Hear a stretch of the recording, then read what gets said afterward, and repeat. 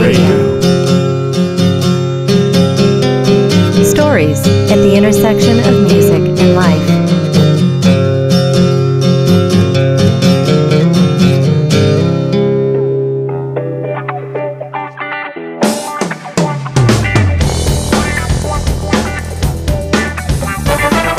Hello and welcome to Music Life Radio. I am your host, Dan Sauter.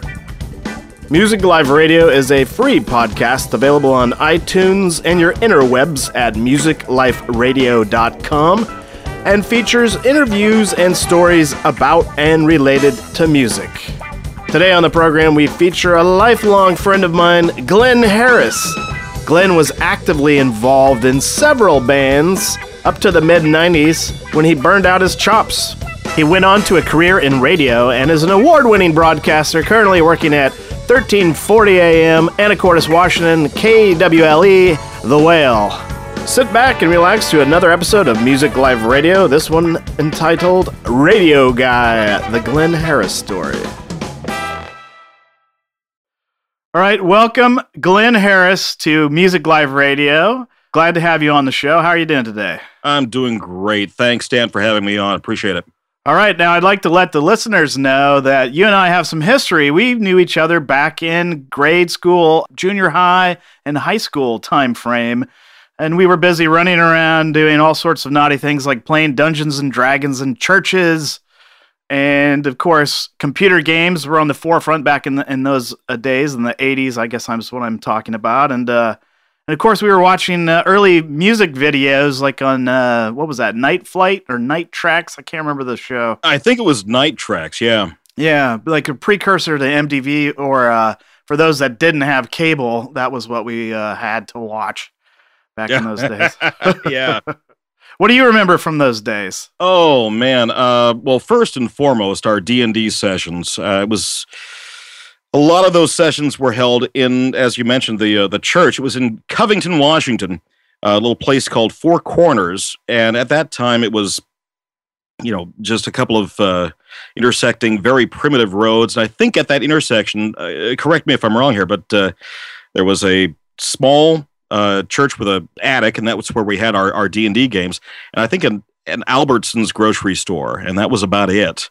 If you look at Covington these days, it's one big strip mall. It's incredibly developed. Looks very odd, but I was just there recently.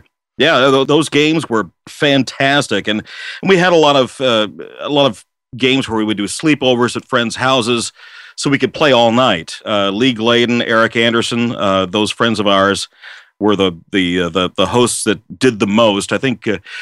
I don't know about you, but I think Eric was probably the best DM that we had among our group. Oh, yeah, very good. Very creative and inspirational. In that group, there was, 7 of us, 6 or 7 of us?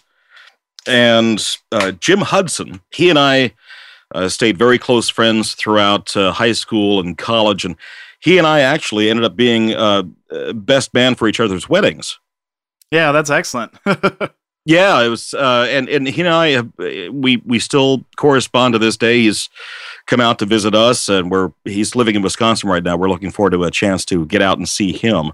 But he's still gaming quite a bit. I can't really speak for much of the other group. I know that you're still gaming. Yeah, doing computer games and the occasional tabletop RPG. I kind of created my own that's based on Dungeons and Dragons, but incorporates rock and roll trivia, and I host that about every 6 months with my rock band buddies. Oh man, that is awesome! Yeah, just not too long ago, invited you to a private group on Facebook that I kind of sort of managed, Nerd Release, and I was able to contact Eric and contact Ken Martin, and now we have kind of getting the band to get back together again for this group. There's one member of the group that has passed away, unfortunately. That was Simon Britnell. He passed away a few years ago from a blood poisoning disease. Yeah, horrible. But the Britnell family keeps close contact with us, and we're actually up a few years ago to see Cassandra Britnell, Simon's sister, who had moved to San Diego to work for a telecom company. And they were heading back to New Zealand and decided to spend a day hanging out with the Harris family, which was fun. Oh, very nice. That's Yeah. good. Well, let's get right into it. On Music Live Radio, we like to delve into people's life stories. Of course, your main career right now is in radio, and that's one of the reasons I wanted to have you on the show is we haven't had anybody that's been in the radio business, the proper radio business, terrestrial radio. Okay. Lots of podcast folks. And I'm really interested to ask you some questions specifically about that. But before we do that, obviously, you grew up in the Seattle region, mostly in Auburn, if I recall. But where did you grow up, and what kind of music were you listening to? What were your folks listening to? What was inspiring you in those early days when we were running around? Great question, Dan. Lifelong resident of Washington State. I was born in Seattle, and I grew up in Seattle, Port Orchard, Kennewick, Vancouver, Kent, and then later Auburn. And as a small child, I listened to basically what my parents liked at the time. Stuff like Doobie Brothers, Seals and Crofts, Cat Stevens, Eagles, and a lot of 50s rock. Now, in the mid-1970s, we moved out to Kent, and at that time, I spent a lot of time, listening to my parents' Beatles collection and to the local NPR station, which played a lot of classical music, some very early big band, like some swing stuff, and they also aired a lot of British radio shows, like Hitchhiker's Guide to the Galaxy. I was really digging on that. Still do to this day. So in the 1980s, we moved to Auburn. And aside from an occasional pop group, I was pretty much listening to classical and jazz. It really wasn't until late in college that I discovered and gained an appreciation for things like classic rock. Oh, very interesting. Yeah. Now, when did you start playing music, and what got you interested in doing that? Oh, I think it must have been the fourth grade. Okay. There was an assembly where music teachers would, show off their students and then demonstrate what each instrument did. In an effort to recruit would-be musicians for the next classes. Now, I had been playing piano since second or third grade, and I tell you what, I hated it because I wanted to be a rock and roll keyboard player. Wow. I was hearing all this prog rock and all these wonderful sounds coming out of keyboards, but the piano only made one sound. I was like, okay, this is no bueno.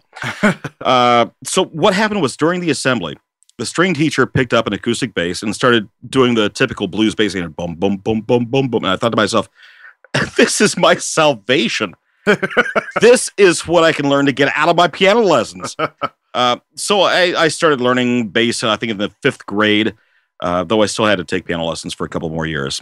Yeah, I had a similar experience. I remember playing piano at an early age. Then I ended up picking up the trombone, I think around fifth grade, but that thing was bigger than I was at the time. You were a boner? Yes, I was a boner, but not for very long. And just hauling that thing back to and from school, I had about a half-mile walk down to the bus station. I just said no. Then I put it away. Yeah, for many, many years, the only downside to playing acoustic bass was hauling that gear around. And I had to invest in SUVs just to get my gear, transported from place to place. It was very hard to do that, especially during the times when I didn't have motor transport available. But yeah, piano is I think still to this day, I think that it's a very important instrument to start music on. It provides you, not only an appreciation for music, but it gives you it teaches you the relationship between a melody and a harmony. And that is, I think, one of the key things to music. And we'll get into that later. But piano is a great starting instrument. I think if I had kids, I would say, learn piano first. And then once you become a little proficient in that, move on to other instruments and, expand your horizons. Oh, absolutely. So you were probably playing in the elementary and junior high bands. Tell us a little bit about your experiences in the school bands, and then what led you to go off and start playing in high school bands? Well, let's see. In elementary, it was just a small orchestra, and an orchestra, I say with air quotes. It was maybe 6 or 7 kids, just very basic stuff. And when we moved on to junior high, I got into the orchestra there, which was larger. obviously. There are more people interested in learning stringed instruments. And we did a little, we did a lot of great orchestral stuff and got into the wind ensemble a little bit because wind ensemble pieces occasionally have parts for string bass. Usually they're doubling tuba or bass clarinet or something like that. But occasionally they have pieces or parts that are specifically for string bass. So I got a little experience with wind ensembles at that point. Went on in, junior high, started getting into a couple of garage bands, which I continued on in high school with some friends of mine and ended up playing a lot of things like, some hard rock and punk stuff and surf music for some reason, surf rock. Any favorite moments from any of those bands? The only one I can think of off the top of my head here is junior high orchestra. We grabbed 3 music stands, stacked them up on top of each other. And we're talking about those matte black music stands that every school has. Stacked them on top of each other in some strange configuration, and we called it modern art. We called it the 3 nudes. Basically, at that point, you could call anything the 3 nudes. Yeah. Grab 2, beer cans and a Vicks vapor inhaler, stick them together. You can call it the 3 nudes. Modern art, man, it's great. So, where did you go to college, and what did you study? I went to college at Central Washington University in Ellensburg, Washington, starting in 1998. I studied music performance with a minor in anthropology. I had wanted to study archaeology as a minor. Wanted to do it since elementary school. Since 3rd grade, I was looking at Egyptology, college-level Egyptology books.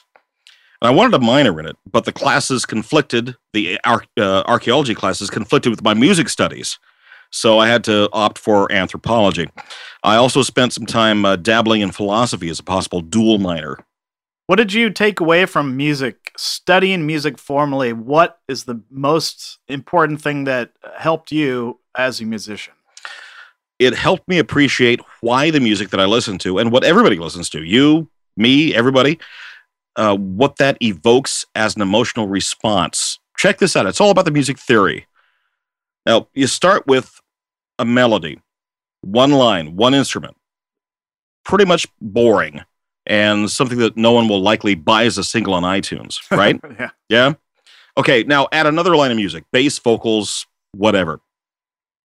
The frequencies line up in a way that's pleasing to the brain. It's called harmony. It's a tonal, it's a mathematical equation, tonal mathematical equation that has an effect on our emotions. Now, with that said, consider this. Bach's Well-Tempered Clavier. It sounds pretty boring to a lot of modern ears because his music represents tonal mathematics in a pure form. Everything, the frequencies, they all line up just right. Mm-hmm. Now, let's fast forward to the blues. Take a B-flat major chord, okay? Sure. Add a flat 7th, and the math just doesn't line up. It's a little discordant. Now you feel a little naughty. Okay, add a 9th to that chord, or God forbid a 10th, especially if you put the 10th in the bass line, B-flat major chord with a 10th in the bass. Now what you hear is even more risky, and frankly, people tend to like a little bit of risky, right? Yep. It's an emotional, guilty pleasure. Composers during the avant-garde music movement, say in the 50s and 60s, they relied on tonal mathematics, but including elements that didn't fit into the equations, which is why music during that period sounds so disjointed and nonconformist. Mm-hmm. And it was a big craze because it was such a reversal from what preceded it. Modern music follows the same principles. You take what works tonally, and you add something that doesn't fit mathematically to evoke a specific emotional response. Blues tunes and any song, if you want to solicit a feeling of sadness, you change it to a minor key because a minor key is a little discordant. The mathematics, the tonal mathematical equation just doesn't quite line up quite right. I mean, for years, we're talking early music, the tritone was considered taboo. They called it Diablos en Musica, the devil in music, the augmented third. And it took years for composers to embrace the idea of the augmented third, and that's being incorporated into a lot of music from 20th century and the 21st century. So what I took away from studying music was really the relationship between melody and harmony and how it creates an emotional response to the listener. Well, very, very good. Very interesting. Yeah, it's all about the math, man. Yeah. Now, there was a lot of really good music going on during your college time. What do you remember besides of what you were actually playing in? What bands from around that time were you really getting into? Well, 80s pop, 90s pop. There's a lot of great stuff that was going on at that time.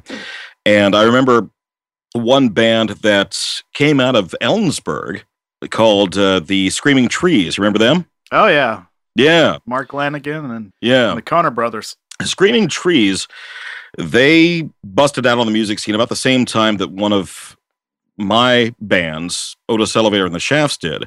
We had the same recording engineer, the same manager, same booking guy. We played a lot of the same venues. And they went on to a stellar career. They were on MTV, and, well, we weren't. So it's just there were so many bands. It's hard to remember. Everything seems to be a blur during college, as it is for a lot of people. But well, tell us the story of Otis Elevator and the Shafts. Otis Elevator and the Shafts. Yeah, we were one of the first groups to do the whole horn funk soul revival thing that was very popular in the early 1990s, especially among college kids. And it was pretty much us, Crazy Eights out of Oregon, and groups from Seattle like Jumbo Lassie, Almighty Dread, and that movement evolved into bands like Mighty Mighty Boss Tones. And we did a lot of gigs around Central Washington, did a lot of gigs in Eastern Washington. We were the house band at a place in Seattle called Lock, Stock, and Bagel up in the UW district. Oh, yeah. Yeah. One of the things we did there was we would do a cover of Paul Simon's Late in the Evening. And we'd do this percussion breakdown and start a conga line. From the stage, we would go out the horn players would join this conga line. They'd go out the back door, around the block, and come back in the front door. And we'd do this for like 10 minutes. And people went cuckoo for it. They went nuts. Can anybody tell me what's happened to this land? What once was lush and living is now a world of sand and stranded in the wasteland and blinded by the sun. 1 billion souls are crawling into oblivion. There's a great metallic monster, 1,000 stories high. It has no ears and sheds no tears from its one enormous eye. He waits at the horizon to suck the desert dry, and cringes off beneath his stare. Waste of time, force-fed fabrication. I get led astray as the sound of the ocean just bother away. Generic kiss brings artificial bliss. What I need right now is this. Just give me some soul, bitch. Everything else keeps slipping through my fingers. Just give me some soul, bitch. And make it last because I'm sinking fast.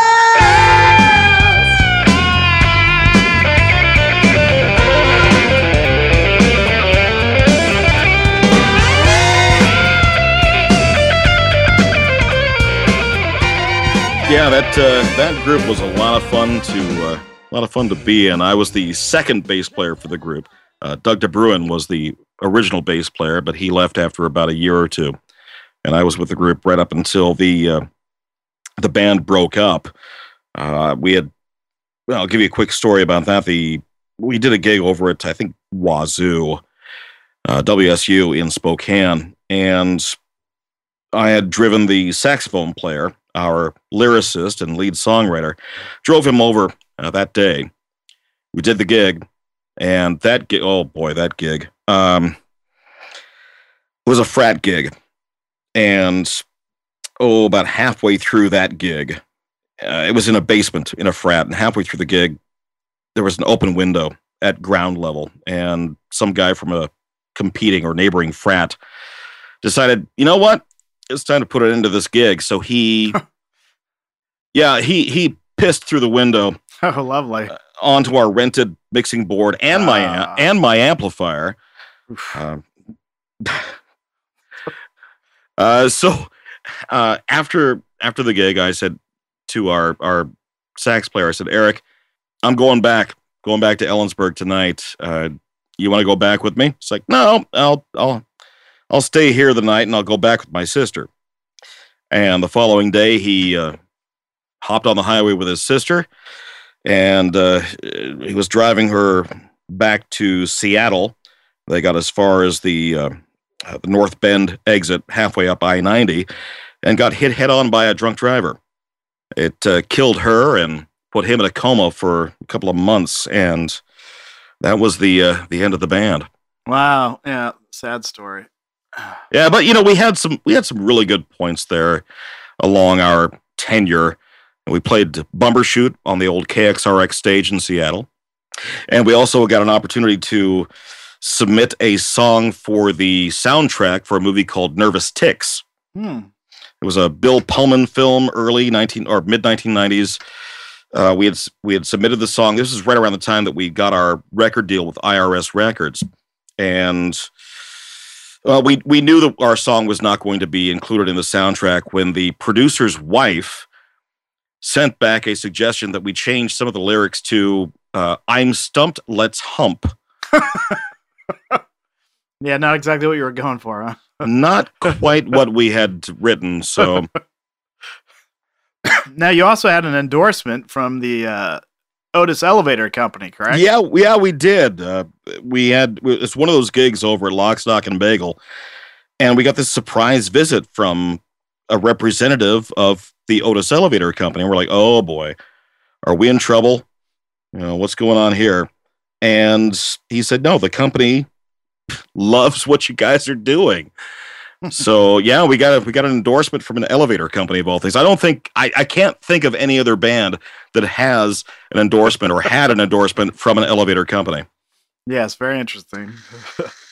So now you were in another band called Echo Canyon. Talk about that band a bit. Oh man, Echo Canyon. Yeah, that was a interesting group. It was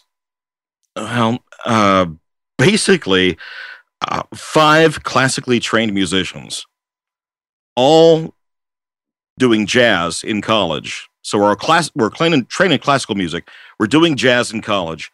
We all had this penchant for Frank Zappa, and we decided, hey, let's get a country group together. So we, at one point, we did gigs all over the place, but at one point we were the house band at a country bar called the Buckboard in Ellensburg. And after we established the presence of the Buckboard, we'd start screwing with the audience. So get this, we'd do an entire set, say in the key of D, or an entire set of songs as polkas or cha-chas, all with musical quotes in the songs.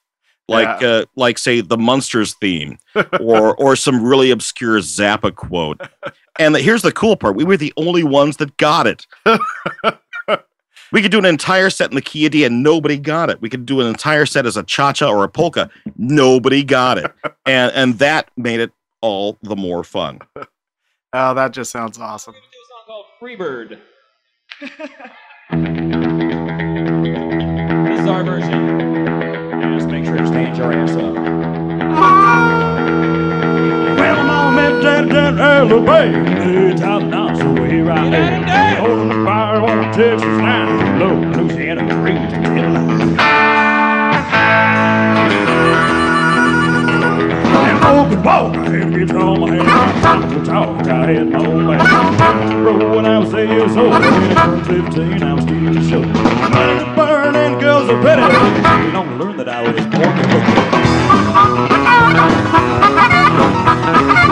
When I was 18, I went to Hollywood. Met Elvis Presley and Sean was good. Got my guitar playing and dancing California sun. Red Cadillac and too much fun. Now we was playing in halls and jamming. Then we moved it on over to him. This is the boy I'm telling you about. He had a doobie and he stuck his hand in it.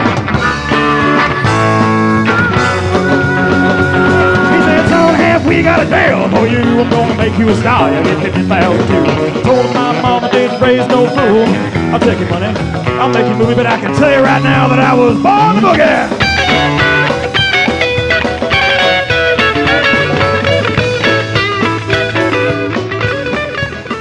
What were some other notable moments with that band? Didn't you open up for somebody at the Gorge?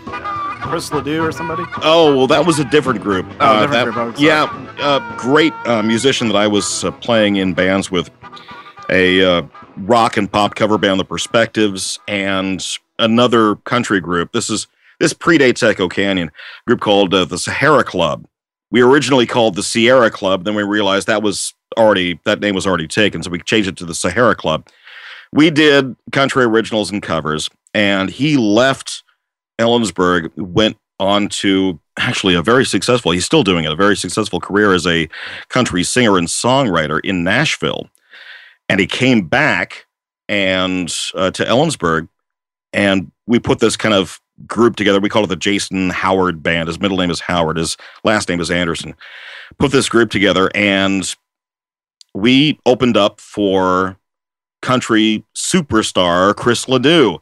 It was at the amphitheater in Vantage, Washington, and it's still there today. But we were the first band to ever play at that venue, and we opened up for Chris Ledoux. It was supposed to be 3 bands: our group, Ricky Lynn Gregg, and Chris Ledoux. Well, the day before the gig, Ricky Lynn Gregg broke his thumb in a car accident in New York and couldn't do the gig, so we doubled our opening set, which was a blast. I got to tell you about Chris Ledoux. This is a guy who Garth Brooks idolized. He referenced him as his biggest musical influence. And you'd think this country superstar, I mean, he was a world champion rodeo rider. I mean, this guy just, he bled country. And you would think this guy would show up to the gig in, Wrangler jeans, boots, and a belt buckle, and a cowboy hat. No, this guy showed up with high top tennis shoes, Levi jeans, a t-shirt, and a baseball cap. No belt buckle. Yeah. And our band, we rented a RV, and we went to pick them up at the SeaTac airport, brought them back, and these guys did 2 things. One, they started going gaga over the fiddle player that we had hired from the Seattle Musicians Union. And we're like, okay, well, what's going on here?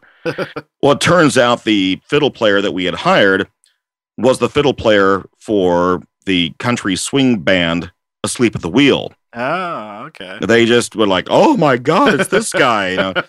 And the second thing they did was they drank all of our beer. So here we are, just nervous as hell. We do this at the last minute. We're told, okay, guess what? You have to double your set before Chris goes on. And then we get back to the trailer and there's no beer. That was no bueno. But you still had a good time, huh? Oh, hell yes. Yeah. Jason and I, we recorded a couple songs. Matter of fact, I am a published songwriter, thanks to the stuff that we did. He took some of the tracks that we had recorded and put them on his debut album.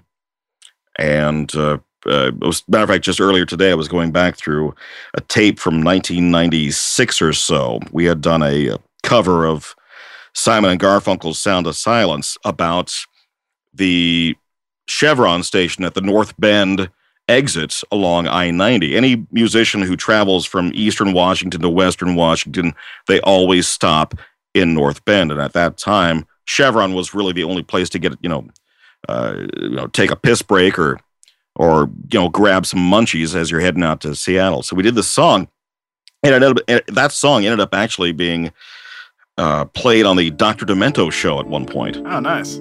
Yeah. So, Jason and I had a blast. We still keep in touch. Going up the pass again.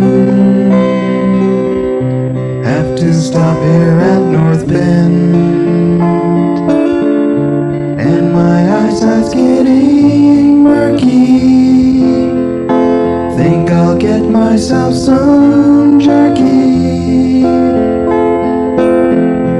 and some coffee in a 32-ounce plastic mug.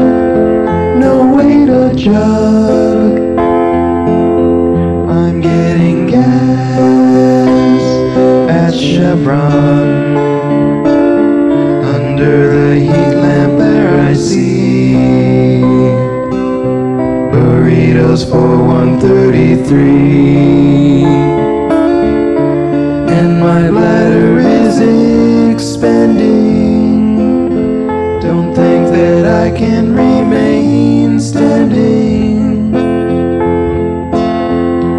And the words of the prophets are written on the bathroom walls and in the stalls. In the bathrooms of Chevron. God, I wish I hadn't stayed.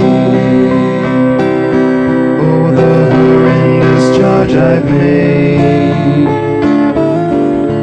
Think I've maxed out my MasterCard. Here in North Bend, well, it ain't too hard. And the bill will be waiting for me there at home, all alone. I'm going broke at Chevron. On the off-ramp there I see a policeman waiting there for me. His lights a siren I was needing. I guess that I had been speeding.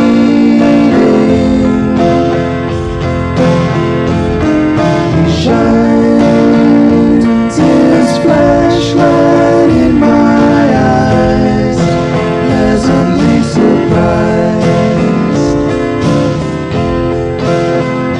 I bought donuts at a Chevron. Any other notable bands in college or post-college, I should say? In college, I think one of the most notable bands for me was the Central Washington University first jazz band. We had 3 jazz bands, first, second, third. Of course, the first was the one for the top tier musicians, and it was the class. I guess if you could call it a class, was taught by John Mowat, great professor. But John Mowat, we called him Coach because he didn't want to teach; he wanted to coach. This was more like a team of musicians than an actual class. And auditions for the first jazz band could last up to a month once school started. And we played some fantastic gigs with some great headliners.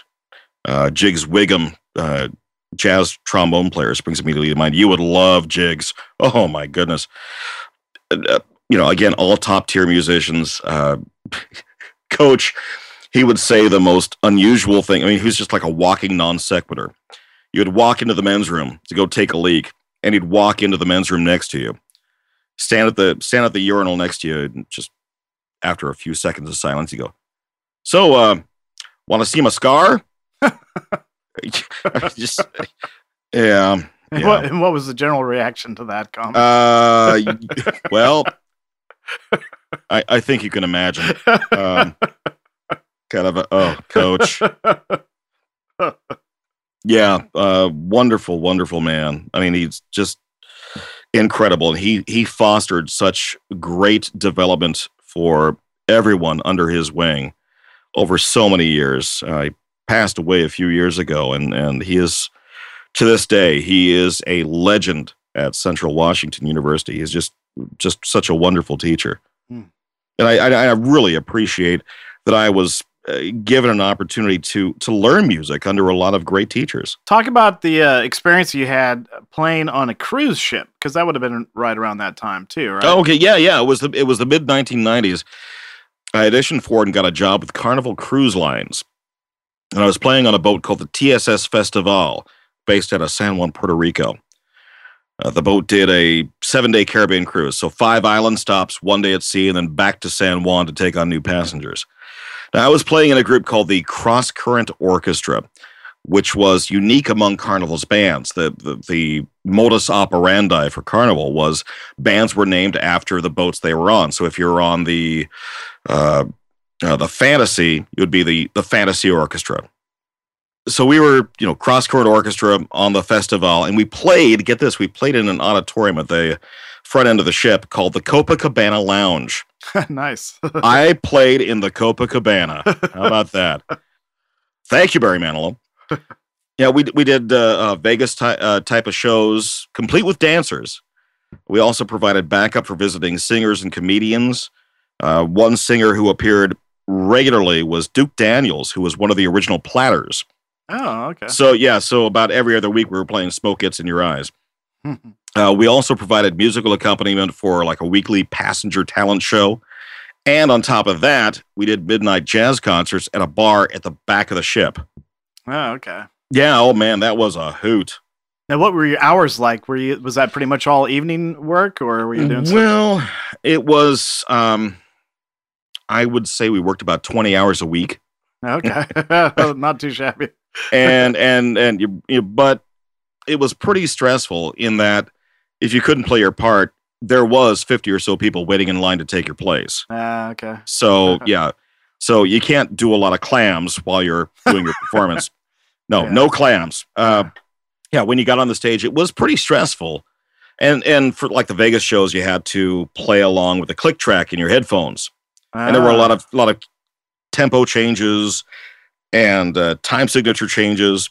It really went fast paced, and if you couldn't nail it, you were gone. But outside of that, it felt like a paid vacation.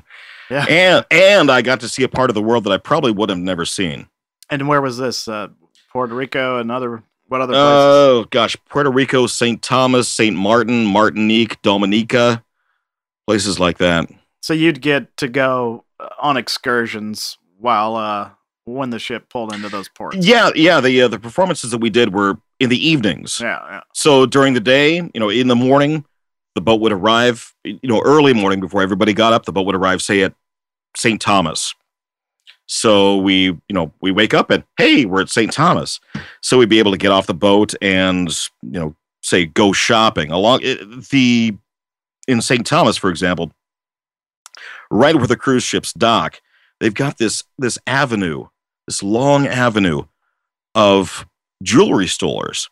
And we were told that a best way to keep your paycheck without having to spend it is invested in gold. Ah. So we all bought gold jewelry when we were in St. Thomas to keep us from spending it. On things like, booze. Yeah.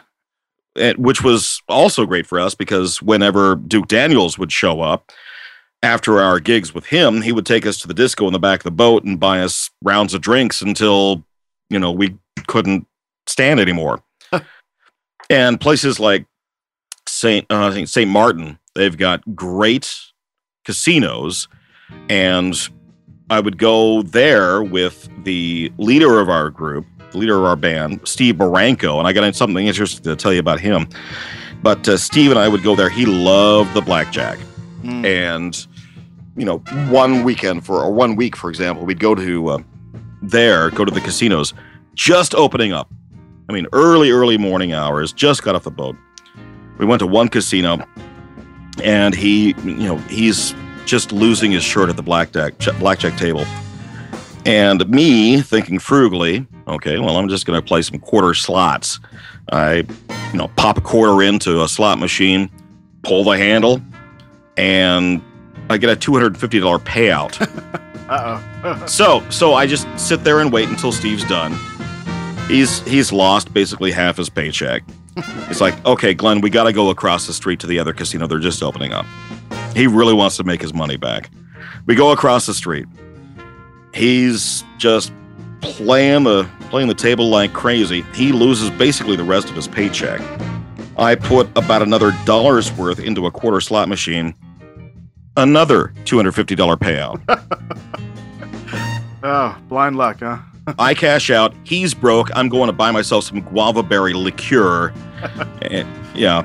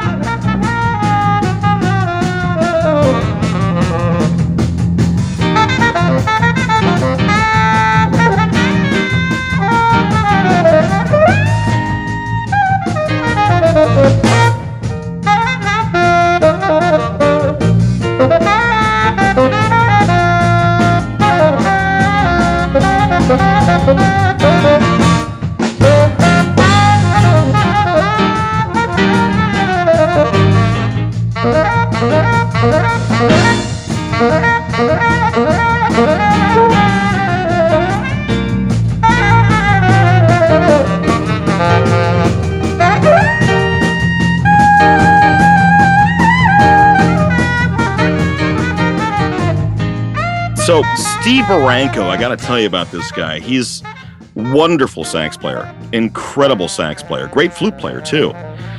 Now he is the guy who is responsible for Kenny G. If anyone has a beef about Kenny G, you can thank Steve Baranco for that. Okay, here's the backstory. Steve was playing saxophone for the Jeff Lorber Fusion Group. This is early 1980s. Jeff Lorber pioneered the jazz fusion movement. And he was playing sax for Jeff Lorber, and at one point he was offered a teaching gig over at Mount Hood Community College in Oregon. He said, Jeff, I can't keep doing this gig. We got tour schedule and all that. I can't keep the schedule up. I've got to go teach. But I've got a saxophone player out of Washington you might be able to use. His name is Kenny Gorlick. Well, he hired Kenny Gorlick, who went solo a few years later, became Kenny G, and there we go. Oh man, we gave Steve such a hard time about that. It's like, okay. I mean, once he let it known that he was the one that unleashed Kenny G on the world. Oh man, Kenny G, he was one of those guys that in college, among us musicians, the jazz musicians, we would at parties we would routinely grab old Kenny G CDs, nuke them in the microwave, and then toss them out into the yard. That was our fun. I mean, the guy still has only about an octave and a half range. It's like, it's the difference between jazz and jazzy. Yeah. He was jazzy. Yeah. So you were busy playing in all sorts of bands. What happened to your hands, and why did you have to quit playing music? Oh man. In a nutshell, I burned out my chops from playing in too many groups at the same time. You know, each genre of music has its own physical demands on a musician. And chances are you won't find a guitar player, for example, who shreds in a bar on the weekends and then plays classical, recital music in the middle of the week. And the same goes for bass players like me. By the time I burnt out in the mid-late 1990s, I was playing in 2 orchestras, 1 symphony orchestra, a wind ensemble, 2 vocal jazz groups, 2 jazz big bands, a rock band, a country band, 4 established jazz combos, a few at the moment jazz combos, okay, I got a gig coming up, can you play for me type of thing. Yeah. The odd studio gig, plus I was doing my own 4-track recording efforts. So by 1996, here's what happened. I had tendonitis in both arms, carpal tunnel in one wrist, and tennis elbow in the other arm. Oh. We're talking months of physical therapy. And by that time, obviously I started being a little more selective about what gigs I would play. And unfortunately, it got a response from a lot of jazz musicians of, well, you don't want to play, do you? Yeah. I mean, that's the part that hurt more than the physical pain. Sure. Yeah. I gave all these guys everything I could, gave them 100%, or as football coaches would say, I gave them 110%. I burned my chops out. And then these people come back and say, well, yeah, you don't want to play. Yeah. Yeah, I do want to play. I can't. I physically can't play. So the last gig I did, I think it was in the summer of 97, just before Tracy and I moved out to Anacortes. It was, I think, a jazz combo gig at a coffee house. And the rest of the band, they were all Central Washington University faculty members. Did a lot of jazz gigs with faculty members, including the college president, who was a great jazz clarinet player. Now, that gig, it was physically painful to go through, but, I needed to do one last gig before I started my life over as a full-time radio person on the other side of the state. With that said, I've still got all my bases. Try to pick up the instrument every once in a while, run a few scales, try to remind my hands that they once did something pretty cool. Yeah. Yeah. Yeah. So how did you get into radio? And tell us about the beginning of your involvement with radio. Well, okay. Well, again, mid-90s, I think 93 or 94. I was playing in a country band at the time. We had landed a gig at the Kittitas County Fair and Rodeo in Ellensburg. It wasn't a headlining gig or anything. It was just, local band taking up the stage to fill some time during the afternoon. A few songs into our set, the drummer, he needed to adjust his snare drum. The snares came loose from the bottom of his drum. And he said, "Hey, Glenn, say something, would you?" So I just grabbed a microphone and I kind of patted as best I could until we were ready to play again. And as it turns out, the general manager at the local radio station, KXLE, which is, I think to this day, an AM/FM combo station, country on the FM side and a news talk sports station on the AM side, he was in the audience. A couple of weeks later, he called me up, asked me to come into the station to voice a couple of commercials. I came in, read what was put in front of me, then headed home. Didn't really, I didn't get paid for it, didn't think about it, just happy to help out. Now, the following spring, he called me back, asked me that I, come into the station. I went in, I chatted with him for about a half an hour about music and commercials and such, and I walked out with the station's production director job. So while I was there at the station, I also became the sidekick on the FM's morning show and eventually became the program director and morning news anchor on the AM side of the station. Wow. Yeah. I was there until the fall of 97. Rich Carr, the GM, this is kind of cool. He invited my girlfriend Tracy and I to dinner at his house one night and presented me with this new production software to play with. And he revealed to me that he was purchasing a minority stake in a radio station in Anacortes, and this was the software they used to create ads. He also said he was moving there, and part of the purchase agreement was that he could appoint his own program director, meaning me. Huh. So Tracy and I thought it over for about a week, and then decided to join him out in Anacortes. But shortly before we chose to relocate, the station's owner, who I think still owns the station, he's out of Seattle, he came out, called a staff meeting to announce changes to the staff to reflect Rich's impending departure. And later on in the day, I met privately with the owner. And when he told me that I would be promoted to a position I already had and would be given a raise to a pay level I already had. Yeah. Yeah, it pretty much confirmed to me that a change of scenery was in order. Yeah. Yeah.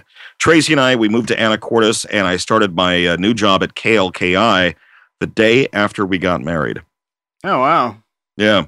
So no honeymoon?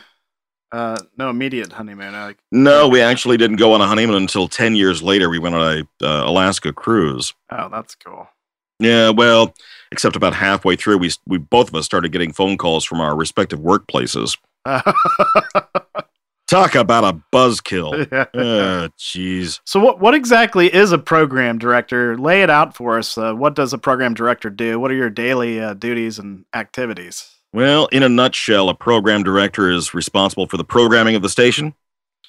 And in the case of a music station, like the one I'm working at now, it's music selections of the day, upkeep of the overall music library, plus coordinating things like special programming, interview programs, drive time shows, printing out show prep, that sort of thing. I'm doing a bunch of other duties at the radio station in addition to program director, but that's kind of what a PD does in a nutshell. What are the other people that you work with? What do they do? Well, right now, the only other person I'm really working with is John Hiles. He's the main host for the interview program we have, The Whale Jam, which runs Thursday afternoons from 5 until about 5:30. And that show highlights music from local bands like The Lonely Forest, Bellarmine, The Apple War. John also, he's got incredible connections with music promoters in the area. So he's been able to get some interviews, some good gets, as they say. Folks like Family Force 5, the JB Quartet, Fits in the Tantrums, and one of the great interviews that he had was with Tommy James from Tommy James and the Shondells. Oh, very nice. Yeah. So when did you start working at this radio station? Well, as I said, I moved to Anacortes to work for KLKI in 1997, and 10 years later, the station was sold. New owners, new call letters, new website, new format, everything. It became KWLE. Yes, okay, so that makes sense. Same basic station, but different format. Right. And you retained program director duties. Right, yeah. Program director, and right now I'm doing things like news director, sports director, operations manager, music director, morning show host, special programming producer, production director, part-time engineer, IT guy, and occasional window washer. Yes, very busy. Yes, it's a great study in small business attrition. Now, this is an AM station, but it plays, I could say, FM quality music, right? I mean, that's kind of what you're doing. Yeah, well, our format, it's something akin to a Jack FM format. If you remember with Jack FM? Actually, I'm not, no. Okay, basically music from the 60s, 70s, 80s, and 90s, and a few current things. Well, our format is similar. We play more current material, but we keep that mix. Now, with Jack FM, that's a nationally syndicated format. There are stations all over the country that are running Jack FM. If you look at their playlist, it's maybe 100 songs, maybe 150. Our music library, take that same format, expand that library out to roughly 7,000 songs. Yeah, quite a bit different. So, yeah, we're playing a lot of rare tracks, B-sides, live tracks, things that you normally wouldn't hear on a typical AM radio station. And we get a great response from folks that are listening online, because when you listen online, you get the FM quality sound in stereo, as opposed to AM, which is, well, it's AM. Yeah. Yeah, that wonderful analog mono sound. Well, when you listen online, you get this great stereo who's its what's its. Now, who made the decision to do that format? I mean, and expand the playlist to 7,000 songs, and obviously you must have a big role in picking those. Well, the decision to change the format was done by the, at that time, new station owner. Robert Uteta is his name. And he wanted something that he wanted to do a mix. He likes some of the current stuff, but he loves the classic rock as well. And so we implemented this format change. A bulk of the new music that comes in, I directly take care of. And I try to include not only some of the new music that comes in from pop groups that are established, but also new music from, groups that are a little off the beaten path. Might not be something you would normally not hear on a radio station, especially out here on the West Coast. Great example, St. Lucia. Check them out sometime. Young band out of New York. They sound like something. Their sound is something like if you took Wang Chung, Aha, and Tears for Fears, mashed it together, and put a nice beat to it. Wow, great group.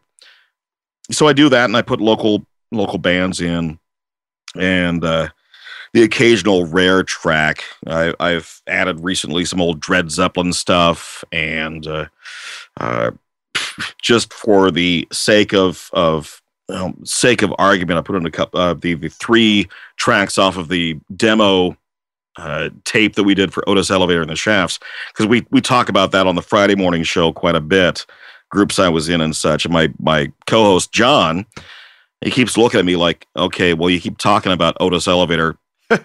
I'd like to hear some, so I threw some of that in just recently. Nice. Let's talk about the morning show. People can check that out online, right? You do that every Friday? Yeah, well, I'm on the air every weekday morning from 7 to 10, and you can check that online at the live stream at www.1340thewhale.com. But when you go to the website, you can also, if you can't listen to it live, you can also listen to the podcast of the Friday morning show, as well as the Whale Jam. Now, the Friday morning show is called the Friday Morning Fishbowl. And, boy, that started out a few years ago as, the boss came down to the control room on a Friday morning. He just wanted to be on the air, wanted to hang out. And so we did that for the 9 a.m. hour. After a while, he started inviting our sales guy at the time, who was already an accomplished entertainer, Mr. Entertainment, Jack Hamilton. And so the 3 of us would be, shooting the bull there. And then eventually we added John. So 4 guys, just shooting the breeze for an hour. It was like The View, and I was Elizabeth Hasselbeck. It was 3 guys and me. So at one point, the boss said we should promote the hour. It's its own show, and it became the Friday Morning Fishbowl. Now, since then, the show has undergone a number of personnel changes. We've had a couple of women come and go. But right now, the program is just John and I, until we can find that elusive third leg to our bar stool. And tell us about the show. You obviously play some music in between banter. You have trivia. What others? And you just talk about news and other items. Yeah, we aside from music, and we try to play during the program some clips some songs that you don't necessarily hear on a regular basis, or just fun news stuff. I mean, when was the last time you heard Prefab Sprouts, the king of rock and roll? Yeah, no, I can't say. Yeah, Prefab Sprout, right? Or some Dred Zeppelin, going back to them. And so we play some music. We occasionally get the newer material. Just a couple of weeks ago, we played. Oh gosh, it was the Reputation, the 1977, I want to say, demo track that Kiss did. Oh, okay, yeah. Yeah, previously unreleased. They got that 40th anniversary double LP thing that came out just a couple of weeks ago, and one of the tracks on there was this previously unreleased demo. So that's the kind of thing we'll play as well. But and a lot of Canadian rock and roll. For some reason, I've got this thing for Canadian classic rock. But we do. We've got music trivia, entertainment news. We've got a couple of, I guess they're kind of contests or not really contests, more like a competition, an ongoing competition. 2 of them.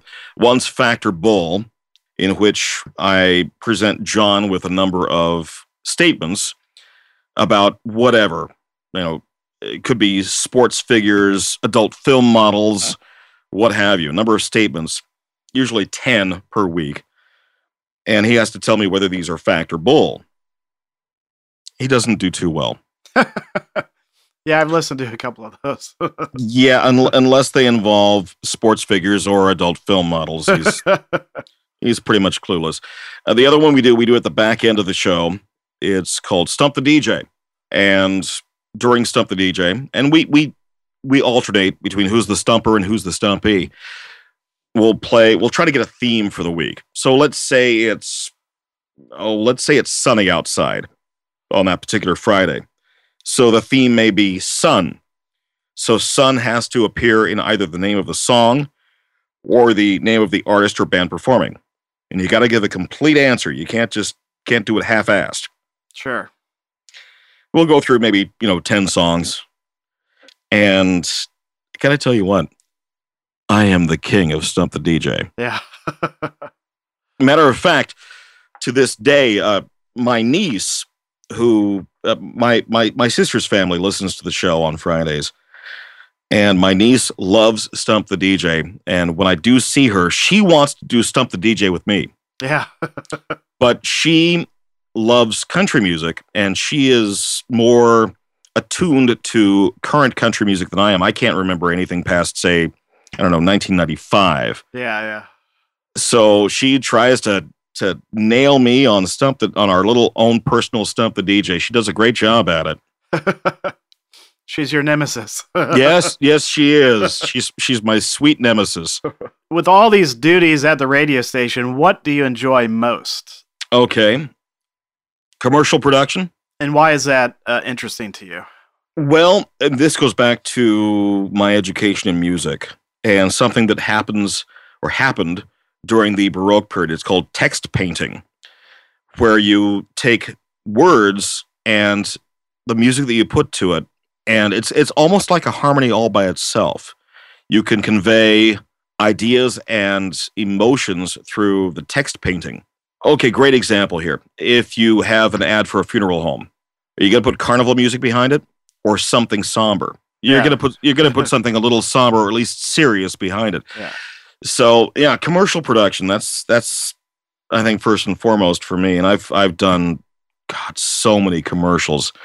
I was at one time part of a group called the International Broadcasters Idea Bank, which is a group of station owners and managers from across the globe. And we had this voice exchange where people could, I would get a fax or an email from a station in Chicago saying, I need this voice for this, we're doing a county fair. So all you do is the dry voice, email it off, and that stuff would get produced. You usually get a copy back. I've done commercials for stations all over the country. And this is the fun thing, at least for me. Back in 1990 or 1991, I was the recipient of the Broadcasters Group IBBY Award. They gave it out to one person every year for excellence in broadcasting. So I'm actually an award-winning broadcaster. Oh, very cool. Yeah. And now, another home improvement adventure with the Gomers. Today, the Gomers are doing electrical work around the house. Honey, did we blow a fuse again? No problem, dear. And I've got just the tool for the job. What is that? I call it the Fuse Buster 3000. Made it myself. It'll fix that pesky fuse box in a jiffy. I'll just head down to the basement and... Guess you should have gone to Sivo's Hardware and Equipment Rental in Anacortes, dear. Do you think they have flashlights, too? For your next home improvement project, don't be a Gomer. Just head to Sivo's Hardware and Equipment Rental in Anacortes. They have everything you need for your next electrical project. Sivo's Hardware and Equipment Rental, 1102 Commercial Avenue in Anacortes. Stay tuned for the next exciting adventure of home improvement with the Gomers. What advice do you have somebody that's interested in getting into a career in radio or voiceover work? Well, first, become very proficient with computers. Very proficient. Pretty much everyone, from on-air host to the person that's scheduling the commercials, they have to use computers on a daily basis, have to become very familiar with them. Second, if you want to be on the air, learn to sight read. Stations won't hire on-air talent if they can't read. I've had the experience of working with more than a few people who were hired for say news gathering ability, but once they got on the air, they would read one sentence at a time. Yeah. Or just couldn't read, period. So, yeah, computers first and learn to sight read. Back at KXLE, once I got hired, my boss, Rich, he appreciated, and I thank him to this day for that. He appreciated that I was a jazz musician.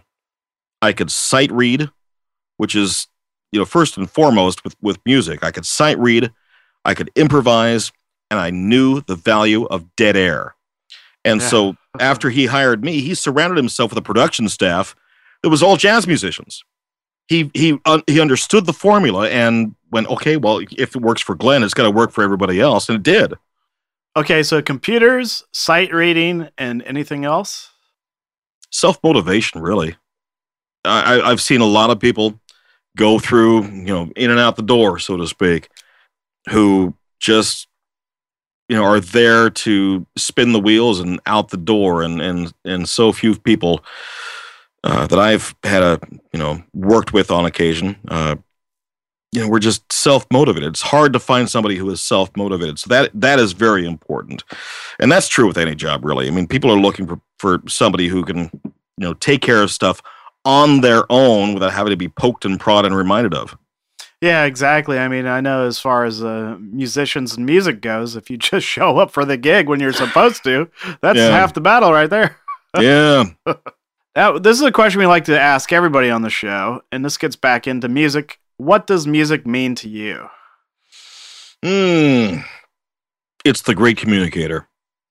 Reading a book or a newspaper, that's a personal thing. It's, you pick up a book, it's talking directly to you. Same with a newspaper or a magazine or any other print media. Music, on the other hand, it's got the ability to speak to thousands at the same time. And it's a great way of conveying emotion, which gets back to, talking about music theory. It's a great communicator. Talking about music, what bands you've already mentioned St. Lucia.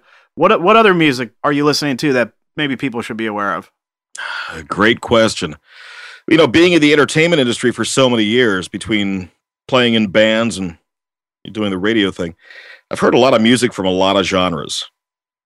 And, working at a music format, a radio station, I end up hearing a lot of mainstream music every day. So when I'm off the clock, I get drawn to bands that you don't necessarily hear on the radio. And for me, the quirkier, the better.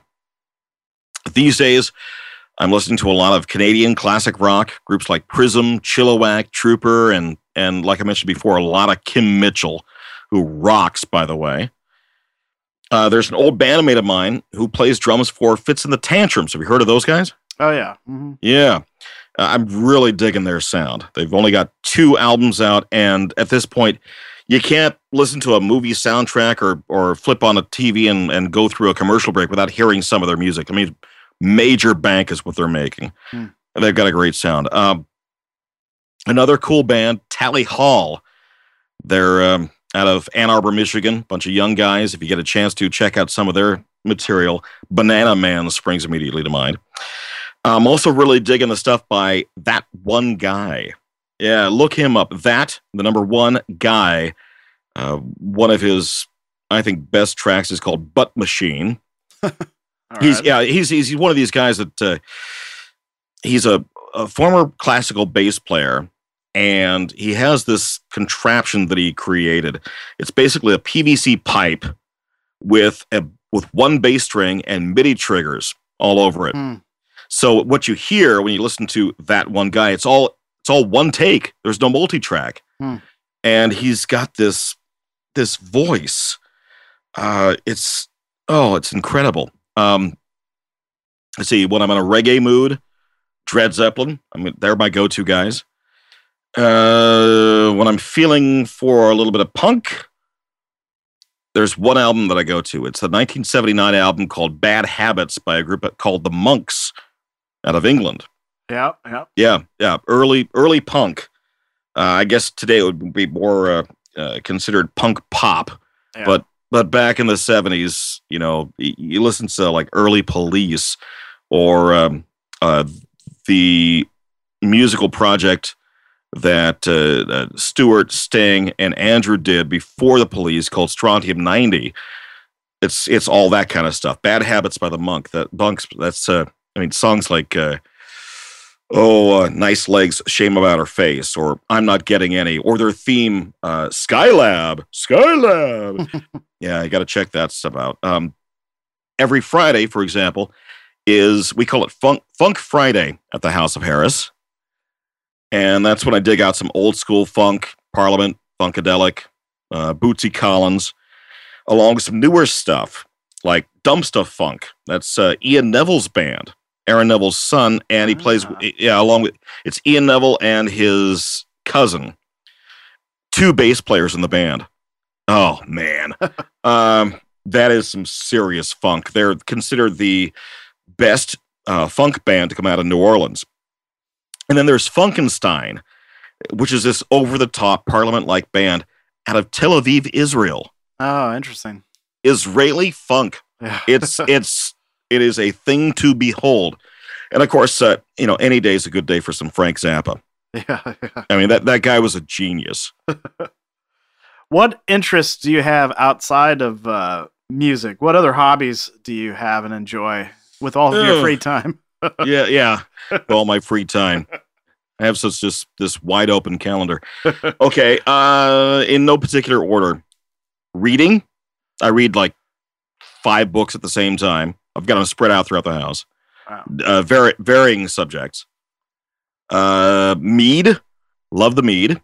Quantum mechanics is a bit of an interest of mine. And I also collect swords. Oh, tell us about your favorite sword. Well, I'm building a katana collection at the moment. I've got 2 really nice ones, including a Mount Fuji katana with a 14-inch suka. But I think my favorite of those would be a sword I inherited from my grandfather. When he passed away, I got this samurai blade. It must be 250 years old. Oh, wow. Yeah, my grandfather owned and ran an auto parts store, the first auto parts store in East Bremerton, Washington. And one of his longtime customers was this Japanese-American man. He was a Japanese man who moved to America. And I was there I'm talking little kid. I was there when this guy showed up to the shop and said, "For years of great service, I wanted to present you with this." And it was his family's sword.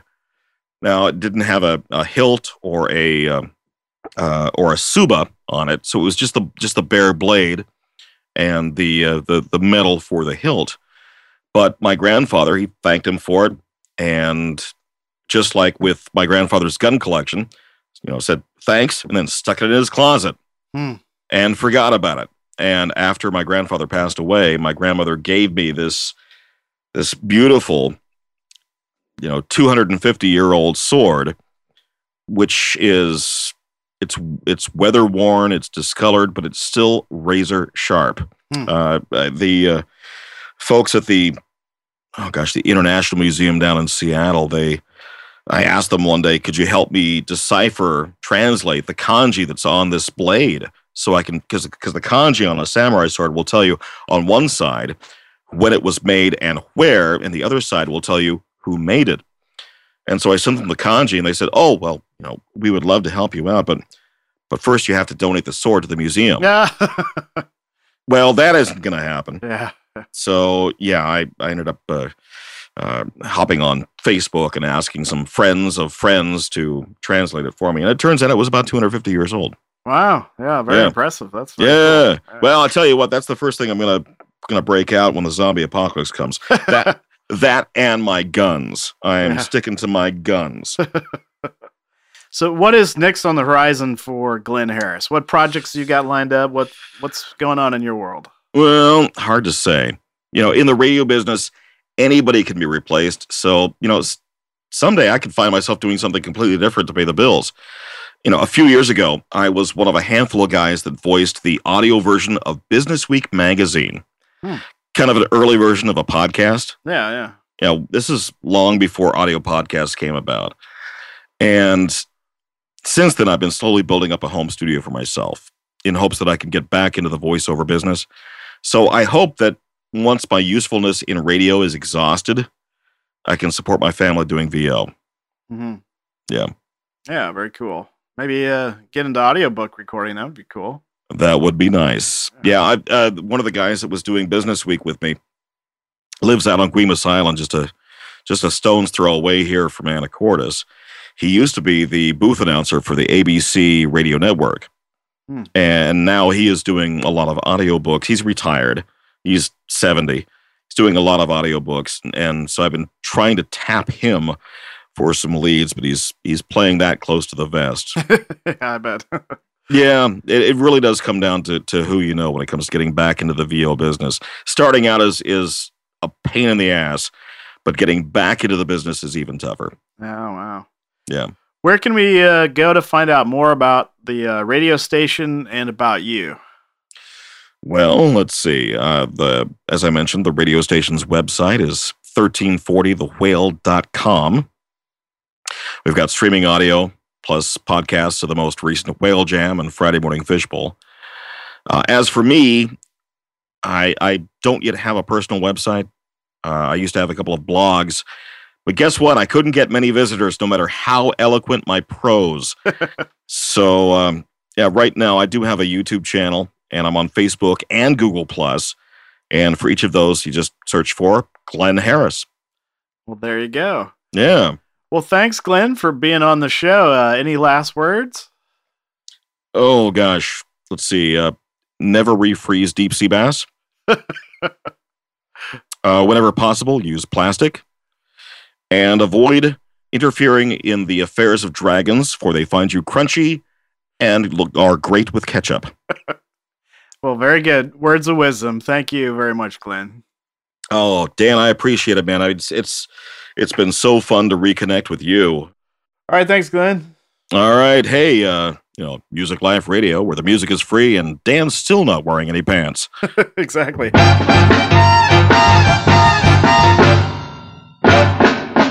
It's the wrong time and the wrong place. Though your face is charming, it's the wrong face. It's not her face, but it's such a charming face, and it's alright with me. It's the wrong song and the wrong style. Though your smile is lovely, it's the wrong smile. It's not her smile, but it's such a lovely smile, and it's alright with me. Oh, you can't know how happy I am that we've met. I'm strangely attracted to you. You see, there's somebody I'm trying so hard to forget. I bet you wanna forget somebody too. It's the wrong game with the wrong chips. Though your lips are perfect, they're the wrong lips. They're not her lips, but they're such perfect lips, and that's alright with me.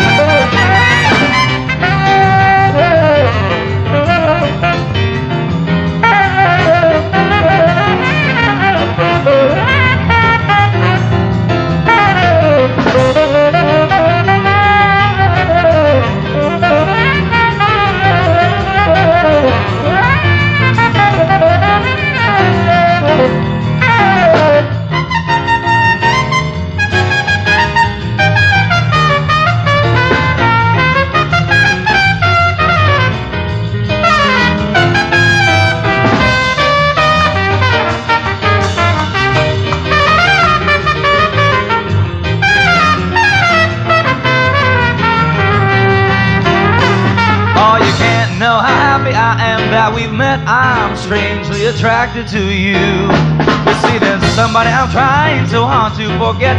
I know you want to forget somebody too.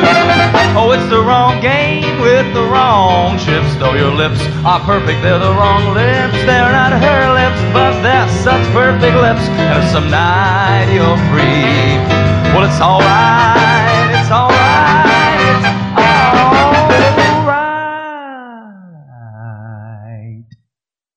with me.